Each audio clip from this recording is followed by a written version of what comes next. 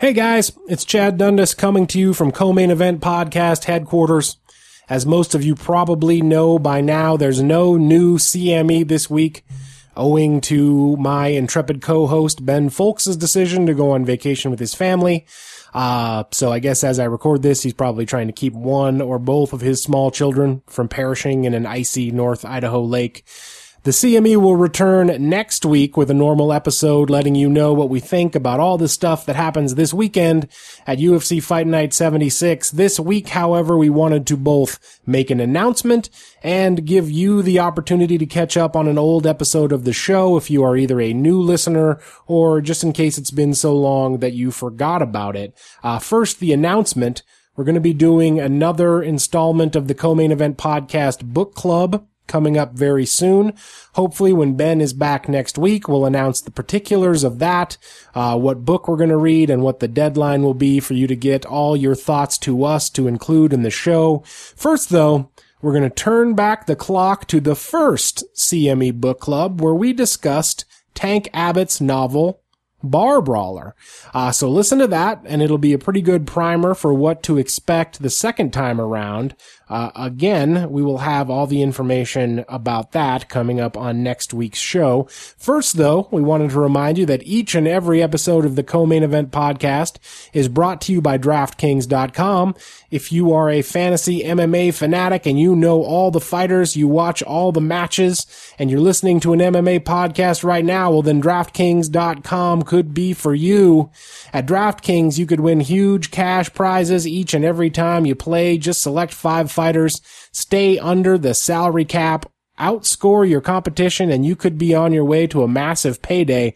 Score points for significant strikes, takedowns, advances, knockdowns, and more. These are the biggest daily fantasy MMA contests anywhere, and only DraftKings has them. You can play to win your piece of $1 billion in prizes that DraftKings has given out this year. Don't miss out.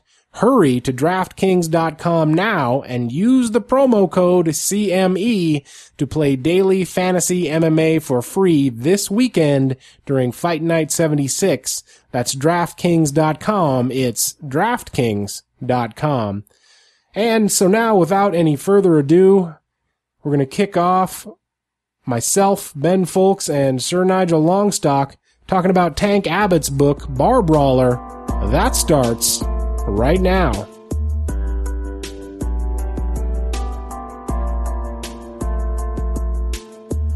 You're listening to the Co-Main Event Podcast Book Club, the world's first and finest book club, hosted by Chad Dundas and Ben Folks. Well, Ben, I hope that the sound of the ice cubes tinkling against the glass of our sirens do not too terribly distract the listener from the first ever installment of the Co-Main Event Podcast Book Club, as we are here this week to discuss the novel Bar Brawler by David Lee Tank Abbott. Part 1 of a trilogy. The Before There Were Rules trilogy. There's no E at the end of before. I assume that's on purpose? Because it's in the damn title. It's in the title, it's on the cover, and it's also in the legal fine print at the end of the book. Yeah. So you have to think that it's on purpose and done for effect. To what end, we do not know. But we have embarked upon this journey. Those of you who are just joining us here and have no idea what this book club podcast is all about, take a number, because we don't really either. Yeah, we just decided we were going to do it. We read the entire thing. Both of us. Yeah. We mixed up some sirens. We invited our good friend, Sir Nigel Longstock. Say hello, Sir Nigel. Good day to you, sirs. Now, Sir Nigel, we should clarify, has not read this, or to my knowledge, any book. No. But is here to provide both dramatic readings, of which there will be plenty, and, he's kind of a control group. Because he doesn't know what the fuck is going on either. Nonetheless, I feel like Sir Nigel's commentary on Bar Brawler is going to be true in spirit. Yeah. Even though he hasn't technically read the book, as I would assume maybe some of our listeners Yeah. have not read the book. And I think he's on like his 4th or 5th siren at this point. So it yeah, could get... he's been drinking all day. So, from so the look Nigel, of it. would you say that you have a new favorite cocktail in the siren? Oh, yes, absolutely. And it's certainly clearing up my various infections. Well, okay. So Anyway, yeah, no. already we're helping humanity. If you don't know who we are, I can't imagine how you got here. But I'm Chad Dundas from ESPN.com. That's Ben Folks from MMAJunkie.com and USA Today. We host the wildly popular co-main event podcast, Mixed Martial Arts podcast. But when No we reading required. Well, no, yeah, that's right. No required reading. When we found out that Tank Abbott was publishing what he promises will be a trilogy of novels, we decided that we had to do something special. So here we are for the first of what we hope are many installments of the Co-Main Event Book Club. I'm not reading the other two. I'm going to say that right now. No, there's no way in hell anyone is reading the other two of those Okay. books, and I would put it 50-50 if they ever even see the light of day. You're saying you don't think Tank Abbott has written the other two? I'm saying there's a chance. Anyway, we've both read the book. We solicited some comments from the co-main event universe. We got some excellent ones. Some really great comments. I'm surprised. The co-main event listener group knocked it out of the park with the first book club, which is the kind of thing that leads me to believe there could be future book clubs. Yeah. Hopefully with better books. Yeah, hopefully with books we actually want to read rather than are just curious like a car wreck. I think, first of all, we deserve a little credit for probably absolutely at least doubling Tank Abbott's sales of Bar Yeah, Brawler. actually we got some mail to the podcast accusing us of being in, like we're going to get a cut of the sales. Oh, if only. Which I thought, holy shit, we need to think about that for the future. Whoever we do for the next one, we need to take a cut of the sales. No, I mean, if Tank Abbott's life has been anything like the life of his protagonist, Walter Fox, with 2 X's, by the way. As Showing restraint. and remarkable restraint, not putting 3 X's on there. But if his life has actually been anything like that, he needs all that money for alcohol, legal defense fund, and eventually rehab. Because, man, Walter Fox is in some shit. So yeah, I guess without further ado, we can begin what I hope is a free-form and wide-ranging discussion of Bar Brawler that will include as many of the listener comments as we possibly can. Hopefully we get through all of them. And, as I guess we do when discussing someone's art, let's go ahead and start with the positives. Criticism sandwich? Yeah, we'll go ahead and make the criticism sandwich. Okay. We'll start with the positives of Bar Brawler.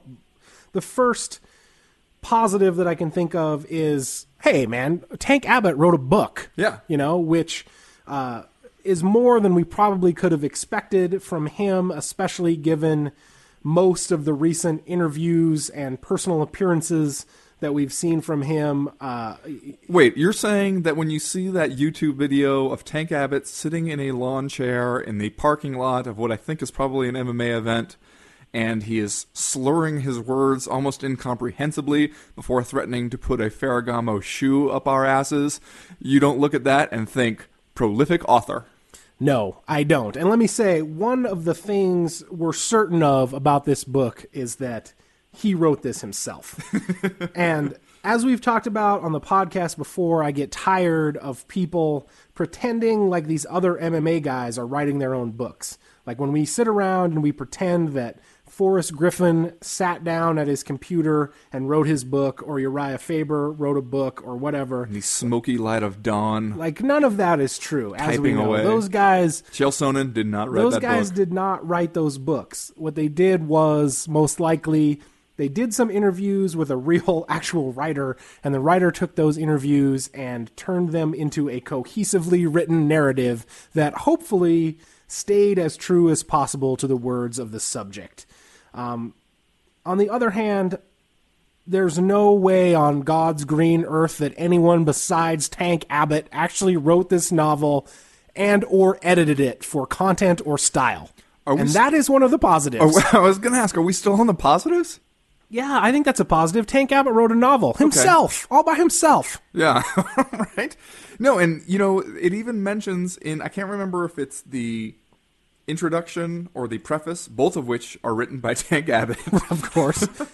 Where he talks about how he was initially unsure if he could do it because he knew that he had a book in him, but grammar and spelling and shit were getting in the way. Which is a sign that you're about to embark on a great novel, when the author apologizes in advance for his grammar and spelling. Now, this leads me into what I can pinpoint as the two other positives of Tank Abbott's novel. Positive number 2 is that the writing isn't the worst part.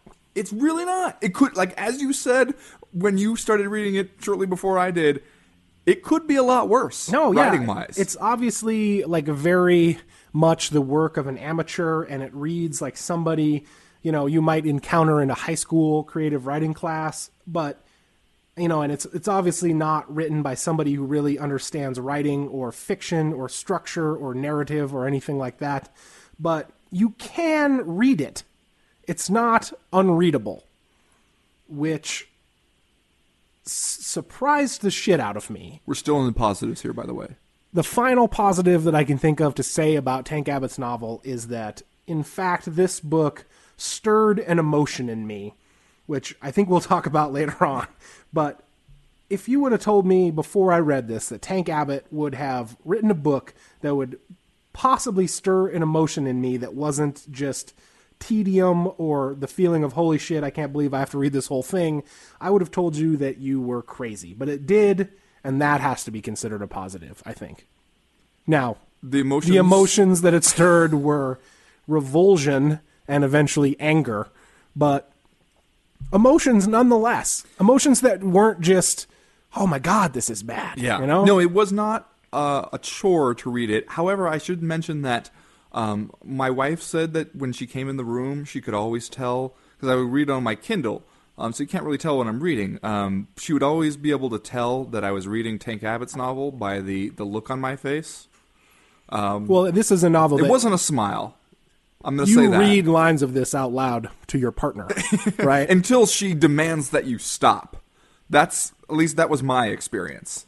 Right. And I guess this final positive of the stirring of the emotion in us leads us into what is undoubtedly the worst part of this novel, and that is how the content of the book itself comments on the main character and ultimately the author. And that, I think, this will be set up here with a short reading from the prologue, which, again, Tank writes himself. And I would like Sir Nigel to read a selection I have highlighted here from the prologue, which I think really puts a weird twist on things. Sir Nigel, if you would. Sir Nigel. Thank you. Reading the part of Walter Fox. This is actually reading the part of Tank Abbott. Oh. He wrote the prologue. Reading the part of Tank Abbott, preparing to play the part of Walter Fox. From the prologue. What I write here, while based on general personal experiences, is a fictionalized account of choices made and consequences earned. It is not an autobiography by any means, but rather how I view the spirit of my life through the eyes of a protagonist who faces a series of difficult choices. That's not true, but... Yeah, okay. But what we have here... And both the prologue and the introduction seem to devote a lot of space to Tank telling us, A, this is basically my life. This is basically about me. And B, I don't give a fuck what anybody thinks about it. Which must be true because he has to say it half a dozen times. That's what you do when you really don't give a fuck, is you keep repeating Keep telling everyone how much you don't give a fuck. Yeah, we need to, before we go into any further discussion of this, we need to talk about what a strange footing it puts the reader of your novel on when the foreword and the introduction, both written by you, explain again and again that while what you are reading is fiction, the main character, who you refer to using the word hero, by the way, in the introduction, is really, really concretely based on yourself. Yes. Because what you do when you write that is that you squander all of the political capital that you would otherwise retain as a fictional writer. Yeah, the whole reason you do fiction, really. Well, and I feel like Walter Fox is what I like to refer to in the literary world as the scumbag narrator. That's a technical term. Yeah, I love a good scumbag narrator. Some of my favorite books are written from the perspective of scumbag narrators, which probably says something horrible about me. But it can be done extremely well. However, here's one example that we were talking about before, and one I think we'll probably keep coming back to. Classic novel Lolita. Right. By Vladimir Nabokov. Now, it's from the perspective of a scumbag narrator, a pedophile and murderer, Humbert. But I think one of the things that would make it a very different reading experience is if the foreword were by Vladimir Nabokov saying, "This is basically my life." Yeah, see, Then Lolita you can't really enjoy it as a product of fiction. is cheered as one of the greatest novels ever written. Some people will tell you it's the greatest novel ever written. For the reason that you just pointed out, because Vladimir Nabokov does not say at the beginning, "This pedophile is me." Because when you start to read Bar Brawler, it becomes clear really, really fast that the protagonist, Walter Fox, is a complete and utter piece of shit. That he has almost no redeeming qualities whatsoever. Pretty which much would be awesome if that was your book and was not based on your own life. Yes. Yeah, if we could somehow, but I don't know. If we could throw out the part where Tank Abbott tells us that this is based, at least in spirit, on his own life. I don't really know what that means, by the way. Yeah. Well, there's a lot of talk about honor and the Warrior's Code and other total horseshit in the preface and the introduction. I guess we have another brief excerpt that Sir Nigel is going to read on that subject. Yes. Sir Nigel, take it away. Do you want to say your name again? Or Sir Nigel. Yes. We all know who I am. The real people of the world know that if you beg for a beating and you get it, then it's your own fault. I have obliged well over 200 beggars of various degrees in my life, in and out of the cage, and it was my pleasure. No one gets over on me. If you think you have and you're still untouched, then I just haven't gotten around to you yet. Trust me. Oh, and I do trust him, too. now, see, that's not Walter Fox. No, that's Tank Abbott. That's still from the prologue. That's Tank Abbott, who at this time of this writing is probably in his 40s. I don't know how long it took him to write this book, but closing in on 50 years old, and he's going around telling you that if you think you've got over on him, he just hasn't gotten around to you. The man is still going around punishing people who are begging for it at his age. All right, well, let me read a user or a listener comment or two, just because I want to try to get through as many of them as we can, because God knows people took the time to read this fucker and email us their thoughts. So the first comment comes from Ross Jarborg, whose name I probably am slaughtering every time I say it, but send me a phonetic spelling. Yeah, what do you expect? You know what Chad Dundas is going to do. He can't read and pronounce shit. He claims the honor of being the first listener comment to be read on the air because he's the first guy who sent us his commentary. So here we go. This is what Ross has to say. No, it wasn't good, but it was something. Gripping, exciting, stupefyingly compelling. I had to read more. I tweeted Ben, I hope he beats someone up in every chapter. And as Ben responded, I wasn't disappointed on that count. No, that's what you can count on. With most chapters starting with the incessant beep, beep, beep of Walter's alarm, and our protagonist then seemingly going through a Groundhog Day-like existence, it all started to run together. The use of the present tense added to the tedium, wrestling with Adolf, riding the duct-taped interceptor to the gym, hitting the heavy bag, working at the liquor store, cracking open a clip of soldiers, making a siren, cruising with a member of Chaos, and then inevitably, brutally beating someone senseless outside a bar. As much as I rooted for Walter to give the next loser the beatdown he was quote-unquote begging for, I also found my distaste for him as a human being growing. As the watch commander says in the last chapter, this guy should be doing 5 years in jail, not 180 days. Every evening he plots a new felony assault. Every day he drives desperately drunk. But somehow, I also recognized the style. The kitchen sink alcoholism and relentless monotony. Then I realized Walter Fox is to Tank Abbott what Hank Chinaski is to Charles Bukowski. Wow. In many respects, Bar Brawler is Abbott's Ham on Rye or Women. Don't get me wrong, there's a vast difference in literary standard, but the similarity is there. Maybe Bukowski is even what Tank is aiming for? Wow. Good show, Ross Jarboard. Yes, indeed. Now that's one of the most coherent readings I think you could come up with of Bar Brawler. Also, I found it interesting referring to the Watch Commander saying, "What is this guy only doing 180 days for? He should be doing 5 years." I had the similar feeling also when at his sentencing, the judge is saying, "You, sir, are a maniac." Right. The blue blood judge. The blue blood lady the judge. The blue blood lady judge. Yeah. Who he knew would not be on his side. It's those weird moments where we get somebody outside the narrator's perspective saying, "This is what you are," and us, the reader, goes, "Yes, that person is right. You are a maniac. You should be in jail. Like, you have committed dozens of felony assaults, and then, while out on bond, pending a trial for assault, committed more assaults. Jesus fucking Christ." Yeah, and you know what? Let's make the point before we forget. I just thought of this when we brought up the fact that Walter Fox, your narrator, refers to the judge as the blue blood lady judge, and even, I think, makes a comment prior to the trial that he knew he was screwed when he found out that he had a lady judge. Sir Nigel, if you would. Yes.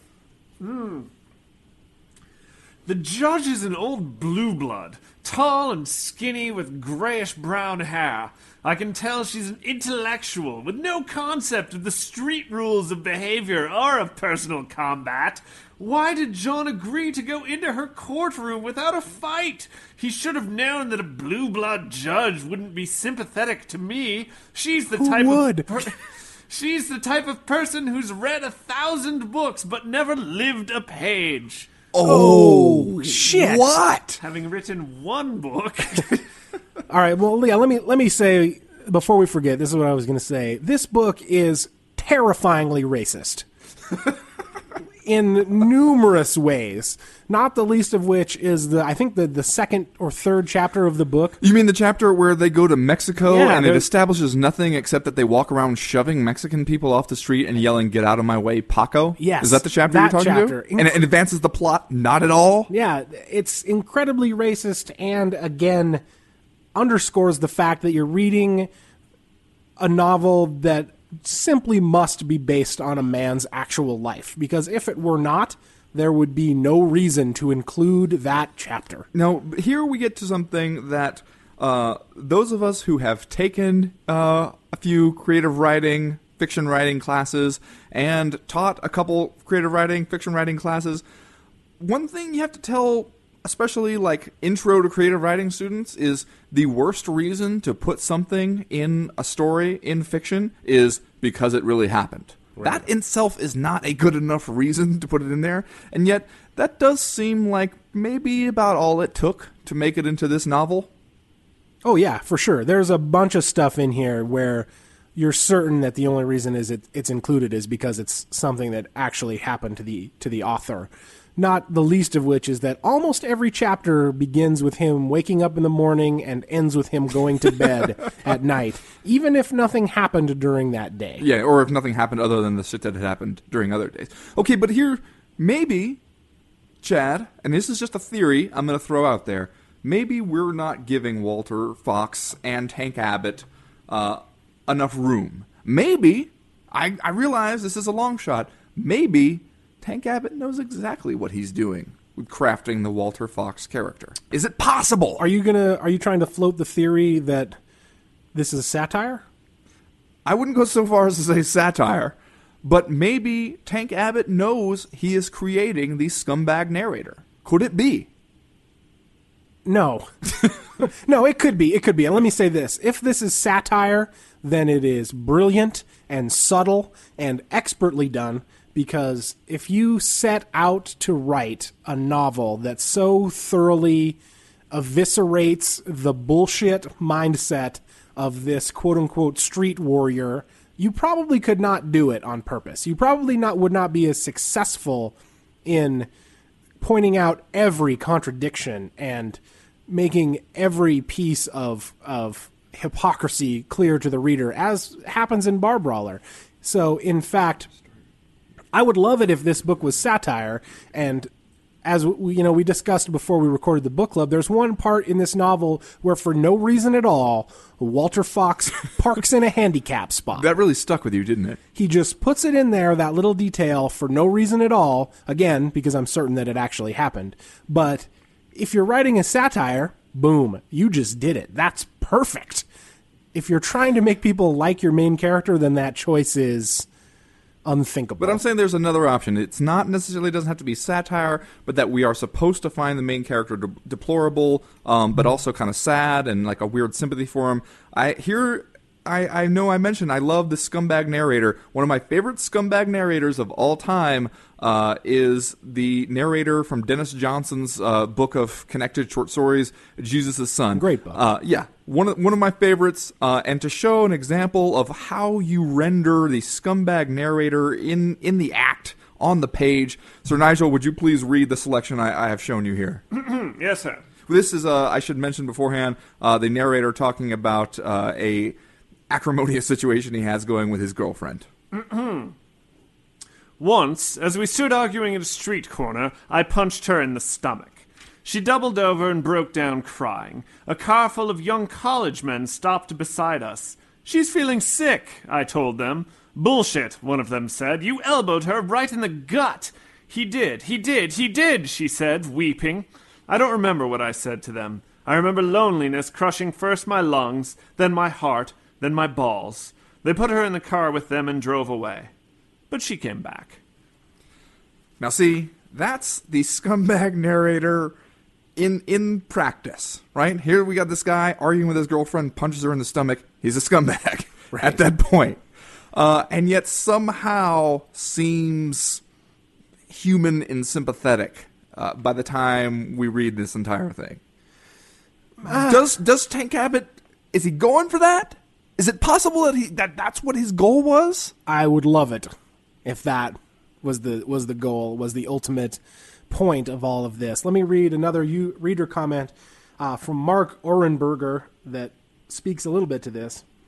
Mark writes, "You know that scene in The Princess Bride where Wallace Shawn's character keeps saying inconceivable, and then Mandy Patinkin says, 'You keep using that word. I do not think it means what you think it means.' That scene kept playing in my head whenever Walter Fox talked about quote-unquote self-defense. Now, I'm not a criminal defense attorney, but I'm pretty sure that if you get out of your car, chase someone down who insulted you, and nearly beat him to death, it doesn't count as self-defense, even if the guy you chase down throws the first punch once you've caught him. I also thought about that Princess Bride scene whenever Walter Fox talked about quote-unquote justice. Minor disrespect equal physical beating? I'm not sure those two are a wash. Also, has there been any reaction from Morrissey or Johnny Marr to the bizarre endorsement that they received from Tank Abbott? We should say Tank Abbott drives around listening. Walter Fox. Oh, I'm sorry. Yeah, see? I just did it right there. Walter Fox drives around listening exclusively to the Smiths. Yeah, and has been known to go to bars and piss off the DJs by repeatedly requesting the Smiths. Also from Mark Orenberger, are you aware of any linguists currently studying the strange argot of meathead hooligans in Happening Harbor, California, using the words pre-tuning, soldiers, clips, beggars, etc.? And that leads me into a comment from Ollie from Manhattan, who writes, "For what it's worth, I stopped reading Dostoevsky's Crime and Punishment in order to read Abbott's Bar Brawler before your show. It seemed harmless enough, but last night before taking my girlfriend to a nice dinner in Tribeca, I suggested we pre-tune with some beers. His words are insidious." Another comment, this one from Angry Little Feet. "I strongly suggest pre-tuning with a few soldiers before snuggling in for the evening with this beautiful disaster. 4 out of 5 stars based mostly on unintentional hilarity." Okay, a couple things there. First of all, it is true that, say what you will, Bar Brawler does create a world. I find myself slipping into the lingo almost unironically Yeah, at and times. that's the real danger here. Yeah, it's like it when you is. start saying dude to make fun of people who say dude, Yeah. and then 10 years later you're calling everybody dude. Yeah, and just fist bumping all the time. Yeah, asking people what they bench. Yeah, that does happen, and there does seem to be a complete world that he has rendered here. The thing about, I'm glad though that the first commenter pointed out the assault where the one that Walter Fox is eventually convicted for, which he could have been convicted for any of them, really. Any chapter in this book. And here's the thing. When you think about this as fiction, just pure fiction, right? He can create any scenario he wants. Any scenario where when the narrator beats somebody senseless, nearly to death, he could create a scenario where it seems justified, if not required, from our narrator. Instead, the assault that he creates here is one where he's driving his car, he sees a man beating up his girlfriend, which you think, aha! Here's Walter Fox, Here he the goes. hero. He has crafted the perfect situation where he steps in there and anything he does is pretty much justified. But that's not what he beats the guy up for. No.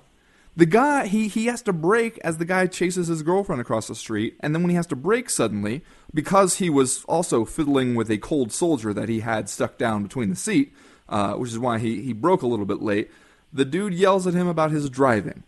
That's when Walter Fox gets out, chases the dude down. The dude says some shit about Walter Fox being a fat ass. Walter Fox then assaults the guy, and then is later brought up on charges for it.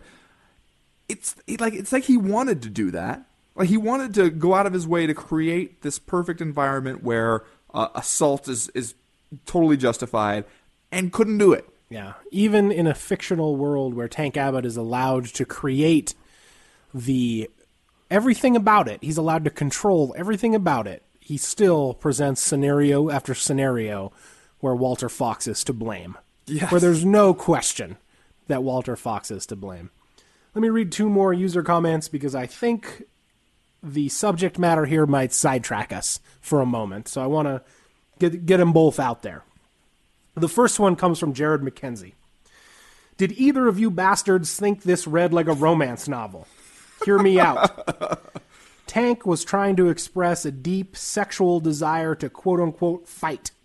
While he uses very little dialogue to express it externally, the internal dialogue and actions seem to indicate a longing, lustful urge to quote-unquote fight. It would only make sense then, because of the nature of the author and the fact that he passes up on a lot of girls in this book, that he is writing this as a confession of his deep, brooding homosexuality. All of the internal conflict and risk of getting caught, even going to jail if he pursues the only thing that makes him happy. Man-fucking. Tank Abbott is gay, says Jared McKenzie in all caps. And then parenthetically he adds, not that there's anything wrong with that, and most likely a white supremacist. Okay, hold on.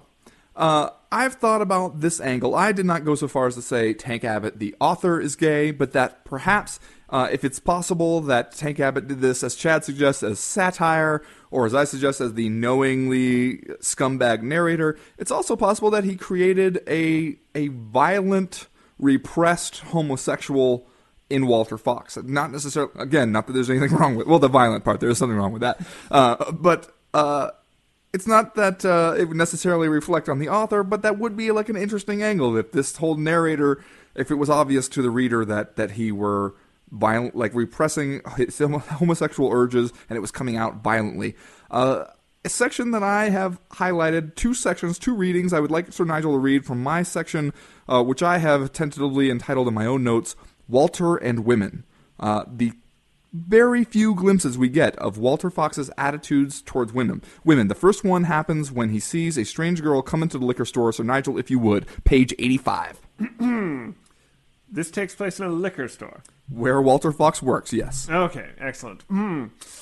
Out of nowhere, in walks a smoking hot chick. I take another big swig of my beer that's in a Coca-Cola cup and think to myself that I need to get a piece of this. She walks around the cooler and grabs some wine coolers and comes up to the register. Can I get you anything else? I ask helpfully, like a ride to my house, I think.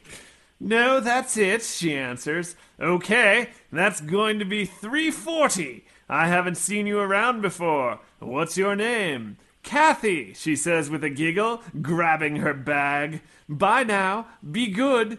She turns and parades out like a peacock, her feathers spread across her back like a prized bird you'd see in a Come on, Nigel. like a prized bird you'd see in a world-class zoo. When she leaves through the door, it's like a vacuum sucking out all the air. I raise the Coca-Cola to my mouth and gulp down my beer in one long swig. I stare out the window into the empty abyss of nothingness. She was like a ton of bricks hitting me between the eyes. It wasn't the ass. There are nice asses everywhere. There was just something in her personality that made me want to have a chance with her. Well, that seems like as good a place as any to take a quick break and remind you that portions of each and every co-main event podcast are presented by the National Academy of Sports Medicine. The National Academy of Sports Medicine is looking for people who want an exciting career in the fitness industry where you wake up every day doing something that you love. NASM trainers improve people's lives by helping them reach their health and fitness goals. Don't miss this opportunity to start a career where you get to stay active and change people's lives. It doesn't get any better than that. The NASM guarantees that you'll land a job within 60 days of earning your CPT certification or your money back. Get a 14-day free trial of fun online programs at myusatrainer.com. myusatrainer.com. Restrictions apply. See myusatrainer.com for details. Now back to our ongoing discussion of Tank Abbott's Bar Brawler. Okay. My God, sir. Okay. Well, first of Again, all, the writing, not the worst part. well, the Is it? the empty abyss of nothingness. Yeah. Where he compares her to a peacock, and then immediately like a Okay. prized bird that you might see in a world-class zoo. Really classy. Yeah, That's- think it's the classiest zoo you've ever been to, and then multiply it by 10. That's the kind of bird we're talking about. Not Okay, like a petting zoo. no. Also, what we have here is a scenario where a woman unknown to Walter Fox walks in, grabs a wine cooler, pays for it, gives him the minimal amount of conversation based on his attempts to engage her in conversation, then walks out. And what he concludes is, it was something about her personality that made me want to have a chance with her. Well, Okay, good, she said, grabbing her bag. She did say that. Okay, now, eventually Walter Fox does find, not love exactly, but just when you were thinking... He fucks his roommate's girlfriend. He fucks his roommate's girlfriend, Shelley. Shelley is the only woman he has any kind of long-term interaction with, and there was only one sex scene rendered between them. Even though they seem to hang out multiple times, it seems like Walter Fox is more interested in getting drunk with Shelley and then passing out. I don't know if the sex is supposed to be implied after that, but the one time the sex is anywhere near rendered on the page is on page 251. Sir Nigel, if you would. This, I should add, after he and Shelley have gotten drunk at a strip club and then pulled off at a seedy motel. Perfect. I fall on the bed and watch as she slowly takes off her clothes. She pulls me to the edge of the bed and I grab her smooth inner thigh and squeeze hard. My hand is 4 inches from her crotch, and she is ready as I get my own private version of the Chinese water torture on my wrist. We fall together in a jumble on the bed, my face buried in the scent of her hair. We melt together as my head spins and our bodies twist. Okay. In light of that, and that's the sex scene. That's the one sex scene among dozens and dozens of violent scenarios presented in a Bar Brawler. In light of that, I must conclude that our narrator, Walter Fox, has never had sexual intercourse with a woman. Yeah, it reminds me of whenever you would hear Biggie Smalls rap about having sex with a woman, and the overall impression that you got was, he's never done this before. He has no idea what this is like. It's like that scene in 40-Year-Old Virgin when Steve Carell is trying to talk about how boobs feel. And it's just like, it betrays him as a virgin. It's like the same effect. Except now I have a huge boner from listening to that. No. Can I read this comment from John Callahan? Please. All right. From John Callahan. My overall impression of this work is almost sublime sadness. Walter Fox is a protagonist living a vastly empty, narcissistic, alcoholic life. His world is so small and sad I could scarcely comprehend how he was able to maintain such a consistent stance of, the world is against me and every day is a battle. It must be tedious and tiring to always be searching for some way to physically vindicate yourself against some slight, real or imagined, where you imagine yourself as the one and only focus of the people you encounter. Everywhere Walter goes, someone or some group is trying to get him. He believes he is an innocent in a hostile world, and because of this, he is above all he encounters, because what he does is bring justice and balance the scales in a cruel world. Walter almost never goes outside of this ideology. He never, not for one moment, honestly questions what he's doing with his life, and this is perhaps the biggest failure of the work. Not the only one, but the biggest one. Now, wait, hold on. Let's. There's one more paragraph that I want to read, but let's talk about this briefly because almost the entire second half of this book, when not involved in the minutia of Walter Fox's self-defense claim in his assault trial, which is bullshit. Yeah. Both the claim and, according to Walter Fox, the trial. Yeah. However, though, some of the details of the trial, I asked your wife about it, who is an attorney. Yes. And she assured me in no uncertain terms. No, it couldn't happen. Legally impossible. Yeah. Some of the things he said happened. But the second half of this book it deals a lot with Walter Fox's inner struggle to decide what he wants to do with his life. How do you know Walter Fox is thinking about his life? He says, I thought about my life. So he tells you when he's thinking about his life. I assume that John Callahan read that and decided that it was not genuine. Sincere? Yeah, not sincere. Here's the last couple paragraphs of this comment. My question is why? Is this nature or nurture?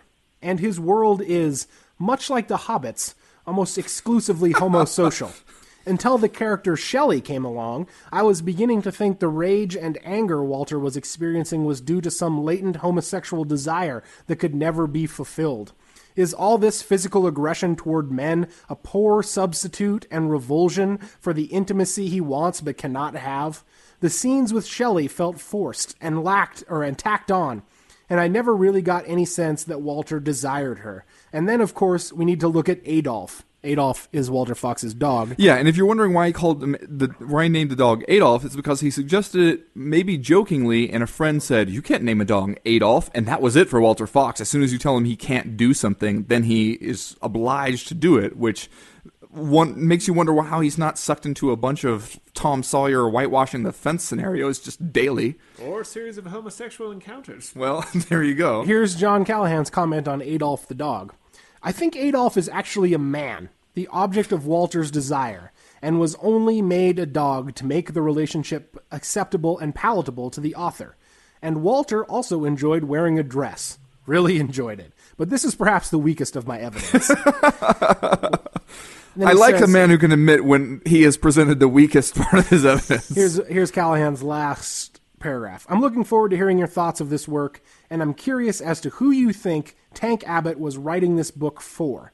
Who is the audience? Are there people who read this book and admire Walter/Tank? See? Even this guy reads Walter as Tank. Are there people that admire Walter/Tank and believe that this is a good way, a noble and honest way of living in the world? Okay. On the issue of the whole homosexuality thing, which I think would make this book so much more entertaining and complex if Tank had done that on purpose, crafted this violently repressed homosexual character. But, I mean, it begs the point, we're not making this up because we got multiple listener comments who all said gay. Yeah. Not that there's anything wrong with that, as long as you're not beating people up to deny your homosexual urges. Here's something I found interesting when I read some of these comments and read the book.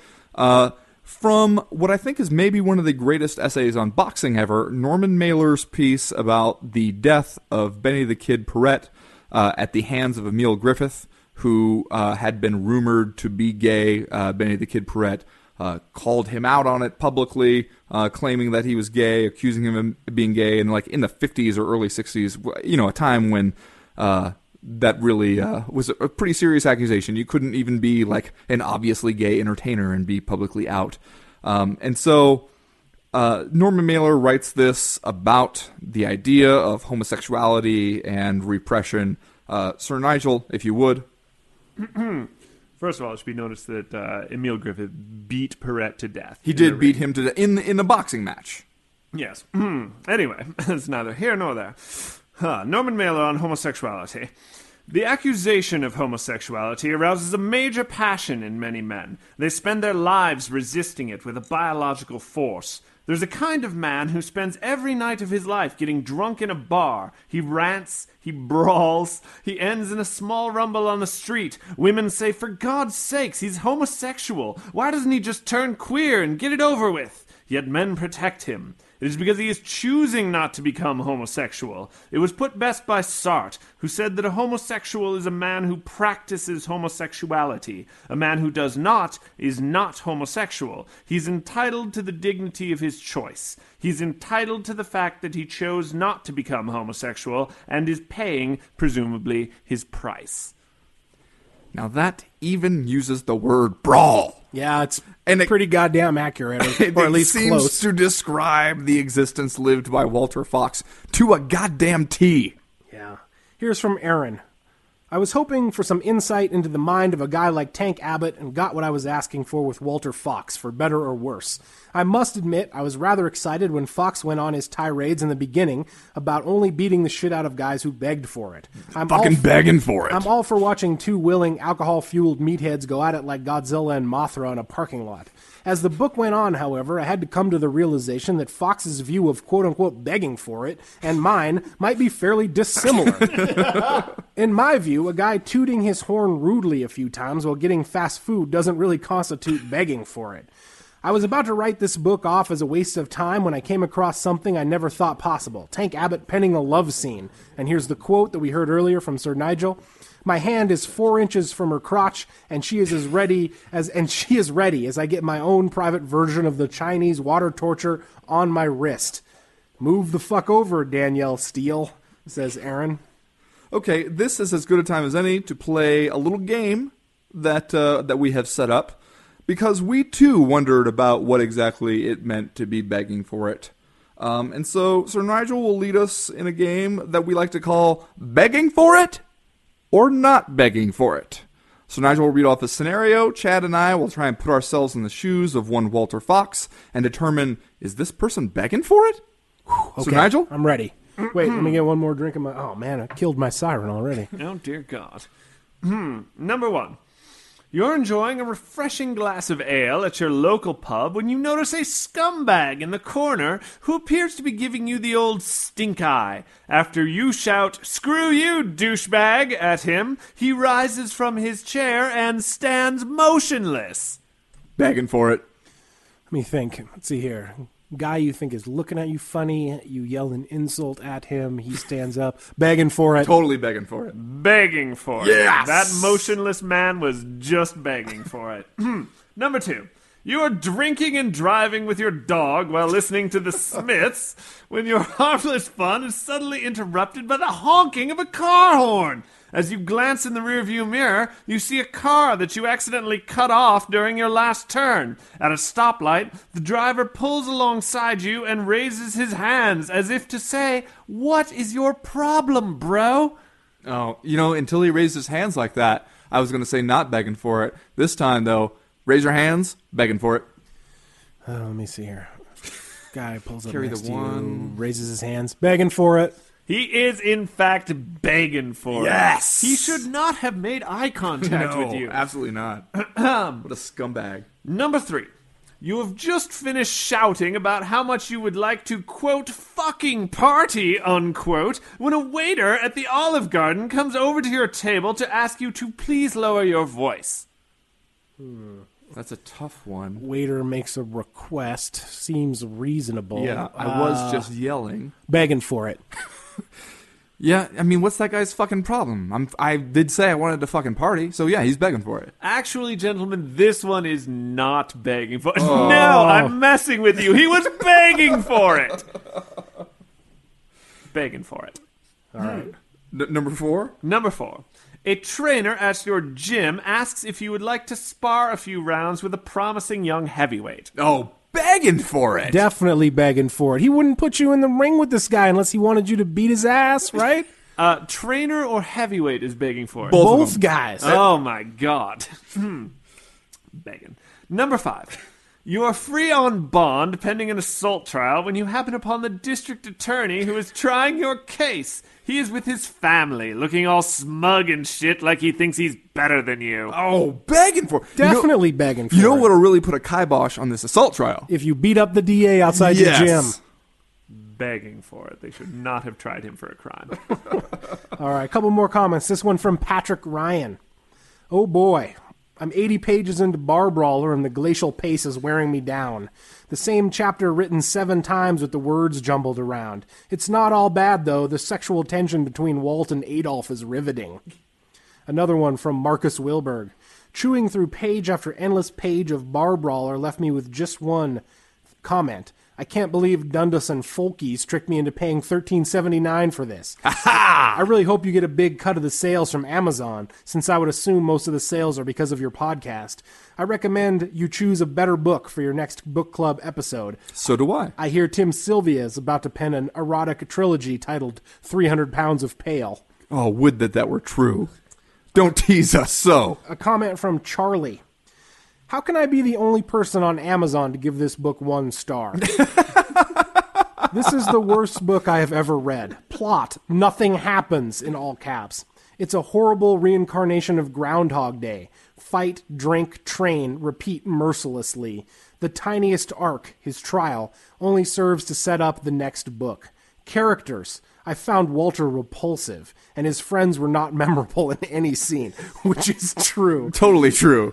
Next and also, he goes to great lengths to mention how they call their group Chaos. Yeah, and then it never comes back. Yeah, he mentions it in the first chapter. Yeah, and then again. he just totally forgets about it. He has friends? Presumably. Yeah, Papa Chulo is one of his friends. Yeah. They hang out at his house. They play foosball also, in the garage. If you want to know how tall someone is and how much they weigh, Walter Fox will tell you all the time. Because he will always let you know who is watching his 6 in a bar fight. Here, more from Charlie. Why are there no women in this warrior's life? As the book closes and Walter has sex with his roommate's booty call, parenthetically, classy, it doesn't go anywhere and seems written in because an editor told him to add a love interest. And this is all Tank could come up with. In the end, the dog was my favorite character. Okay, here's something I want to note. One of the things that I feel is really interesting, either intentionally or not, is the obvious contradictions. Sometimes, unbelievable. From one sentence to the next, in the character of Walter Fox, which I want to believe that they have to be intentional, because otherwise I don't see how you don't even notice them while you're writing, much less proofreading. For instance, here is Walter Fox describing a Russian history professor at his college of Long Beach State. Long Beach State, where he's a history major. Where he is a history major. He's describing the Russian history professor when he walks into class, of course, hungover one day. Sir Nigel, if you would. He's wearing a traditional, colorful Russian peasant shirt that goes down to his knees and looks more like a dress to me. Being that he's about 6 feet 3 inches tall, it's a painful sight for my hungover eyes. His looks don't really bother me, though, but the clashing colors do. I don't pay attention to how people dress or act as long as they leave me alone. What the fuck was that? Now see, he doesn't pay attention to how people dress, even though he's just spent the last 3 sentences describing how somebody dresses and criticizing them for it. Before you read this next one, let's say this description of the Russian professor and the the part where he says he doesn't care how people dresses comes one chapter after Walter Fox beats the shit out of a dude because Walter Fox and his buddies are sitting outside a bar making fun of what people are wearing. Yes. One chapter. Yes. Now, later in the book, and I believe this is either while he's out on bond pending the trial or while he's out on bond pending the sentencing. I can't remember which one exactly. But anyway, he's got pending legal shit hanging over his head. Then he's in a bar, sees a, quote, pretty boy poser with, quote, color-coordinated surfer clothes who has been on his list for a long time. A scumbag who's been begging for it, in other words. Then when he goes to try and attack the guy, and the guy briefly escapes him around the pool table, the bartender comes out, sees Walter Fox trying to attack one of the patrons, and shouts at him, "Leave him alone, you asshole." Walter Fox's reaction? The pretty boy must be popping her, I think. A lot to digest here. For one thing, if you wear clashing colors, Walter Fox will talk shit on you. If you wear color-coordinated colors, you're a pretty boy fucking poser, Walter Fox will talk shit on you. Also, while he's trying to assault a bar patron and the bartender tells him to stop doing that, the first thing to come to his mind is that there must be a sexual relationship between these two, otherwise no one would do that.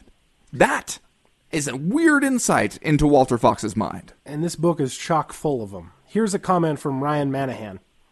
As an English teacher who has taught creative writing from grades 4 through 12, I can honestly say that this wasn't the worst thing I've ever read. There you go. And in comparison to other works that have been sent my way, it's actually good. Put that on the back of the book jacket. While his writing uses far too many cliché and hackneyed phrases, there's a great amount of confidence and a fearlessness in his writing that is very admirable. If a young David Lee Abbott was a student in my grade 10 English class and handed in a few excerpts of his writing to me, I would give him a mark in the low to mid-70s, a C or a C-, and I'd tell him, "You've got a lot of work ahead of you, buddy, but I can see you're really trying. Hard. Good job." This book actually seems to be a mixture of S.E. Hinton's The Outsiders and the movies Encino Man or Son-in-Law, replacing Oklahoma of the mid-1960s with an early 90s version of California, greasers and socias with warriors, posers and wannabes, and the mild stoner humor of Pauly Shore with the street justice of Walter Fox.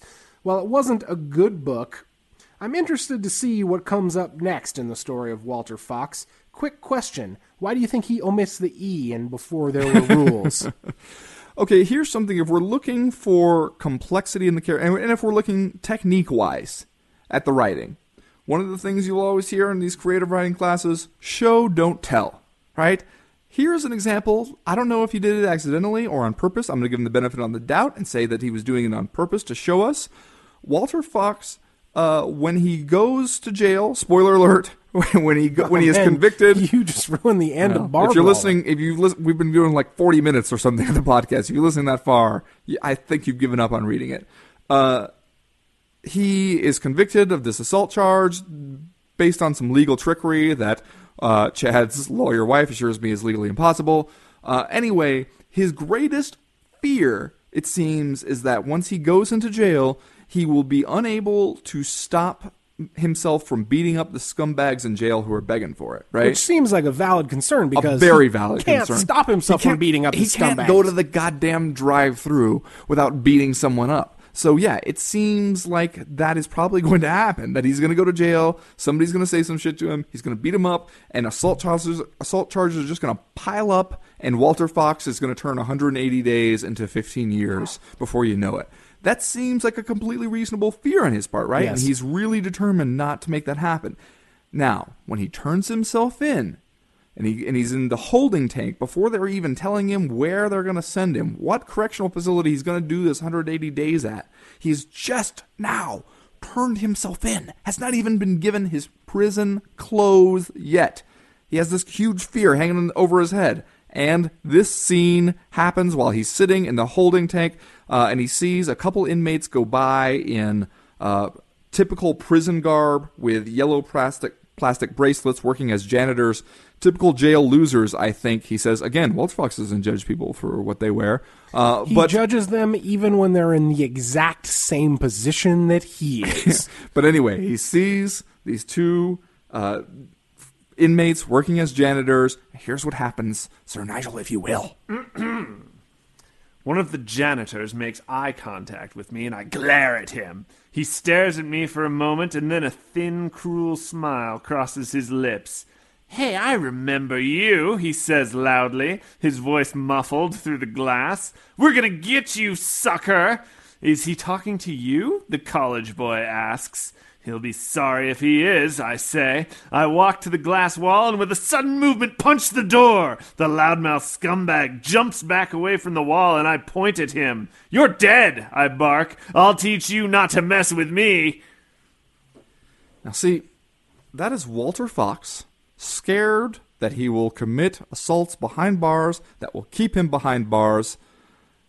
It's day one, like hour one, of his stay in a correctional facility, and he is telling people that they are dead. Here's a comment from Kim S., who refers obviously to the trope in this novel where almost every chapter starts with Walter Fox waking up in the morning. From Kim S. Beep, beep, beep. Is anyone else tired of that motif? How many chapters should be started out with an alarm clock? According to Tank, almost every chapter. It's the highest on the list of themes that Tank runs into the ground.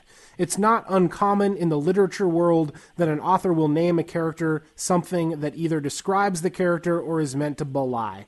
Nothing is worse than such a motif used heavy-handedly. John Witless? Abe Contrary? By the way, if I can stop you there, Yeah. John Witless, his defense attorney, Yes. his name is spelled differently from one sentence to the next. Back and forth. Yeah, and Which really brings up some questions about proofreading here. Abe Contrary is the DA whose interests are contrary to that of Walter Fox. Huh.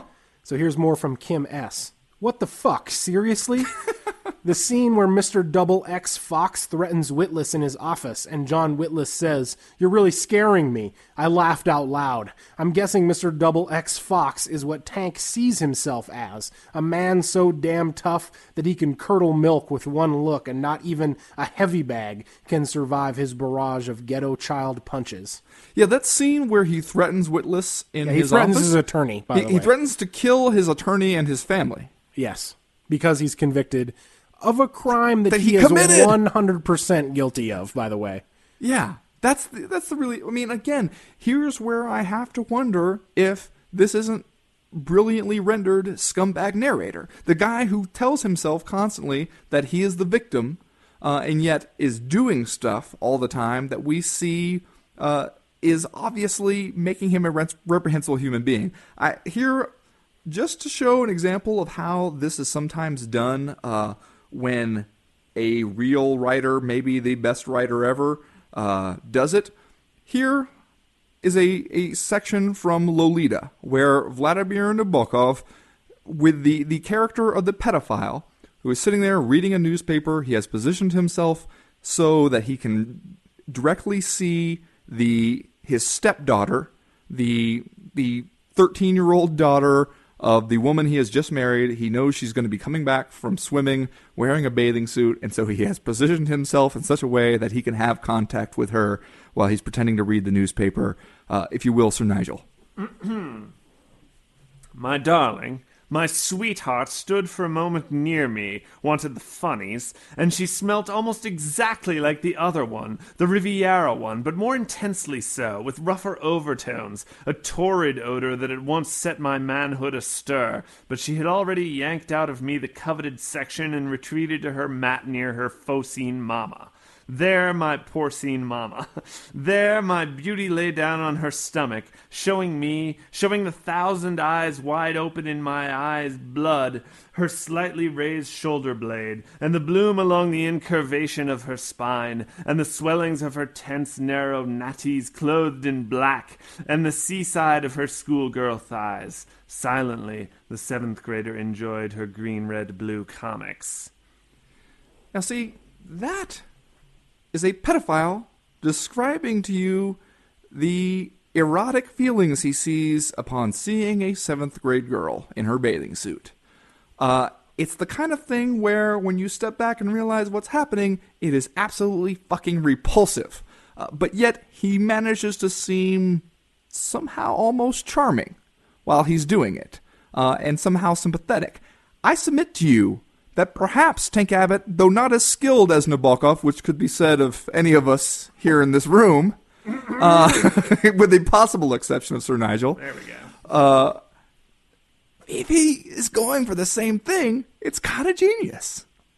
Yeah, no, it would be. It would be kind of genius. Here's the last. You're not buying it, are you? Last listener comment, and then we'll do some final thoughts and we'll wrap up because we're going to be over an hour here momentarily. From Patrick Ryan. Bar Brawler is an amazing read and a thorough examination of a most fascinating individual.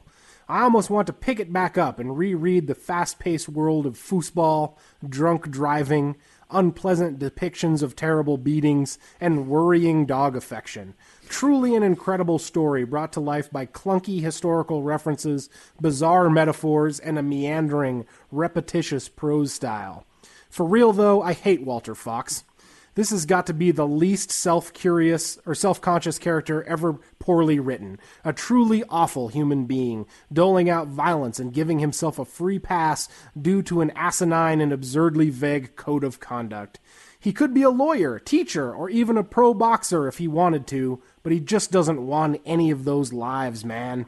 Just like the kid on the playground who can jump higher and run faster than anybody else, only he doesn't feel like proving it. Yeah, but here's the thing. I think if you don't come away from reading this book hating Walter Fox, there's something wrong with you.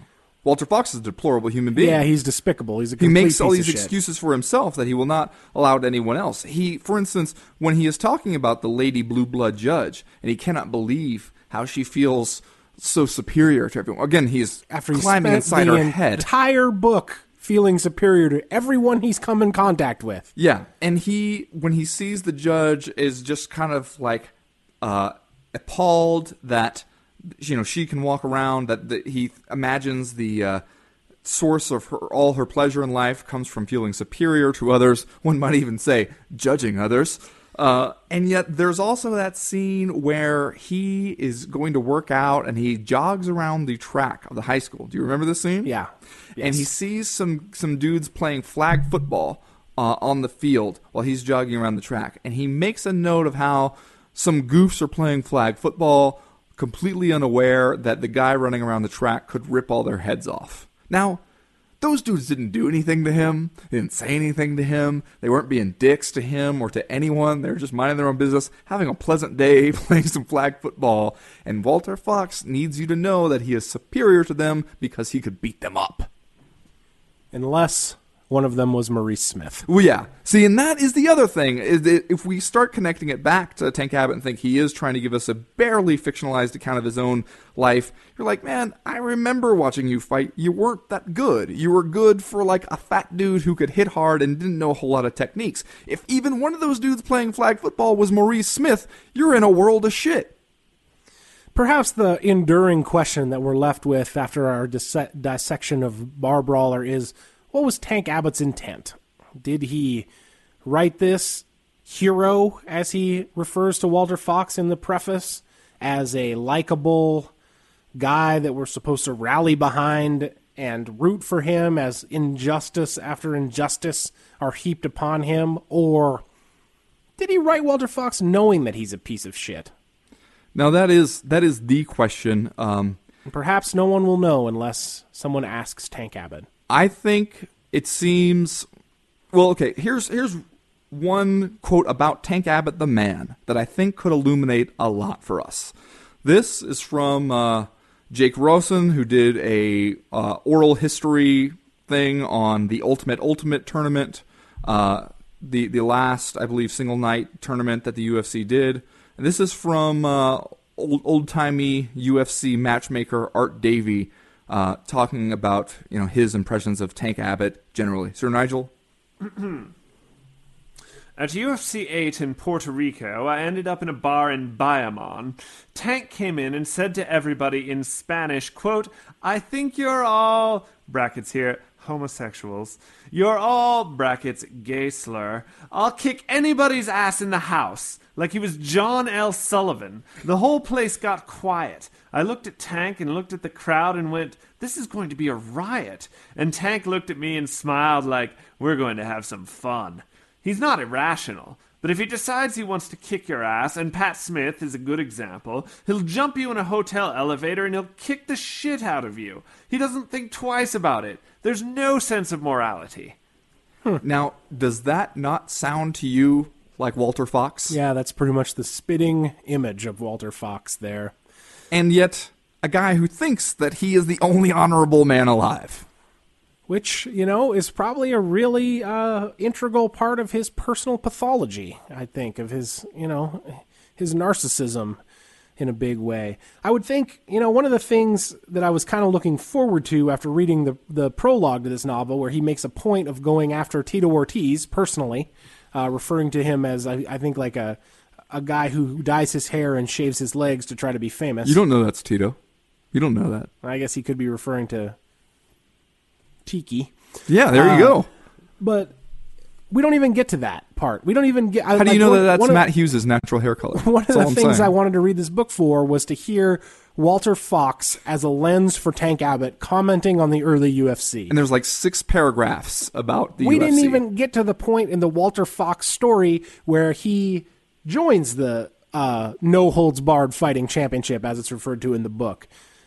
And the second book in this series is entitled Street Soldier, and I think that the last book is entitled maybe Cage Warrior, something like that. So it's possible we don't even get there till the third book.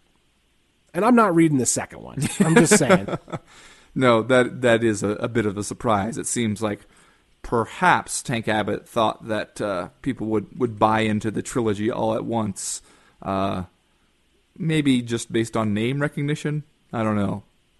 Anyway, this has been our discussion of Bar Brawler on the Co-Main Event Podcast Book Club. Maybe next time we'll choose a book we all will enjoy.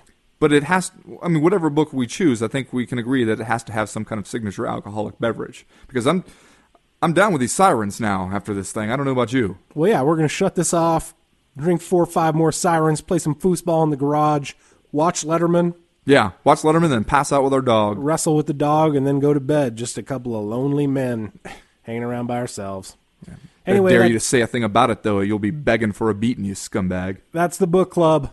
Maybe we'll be back again. I don't know. But as for now, we're done. We're through. We're out.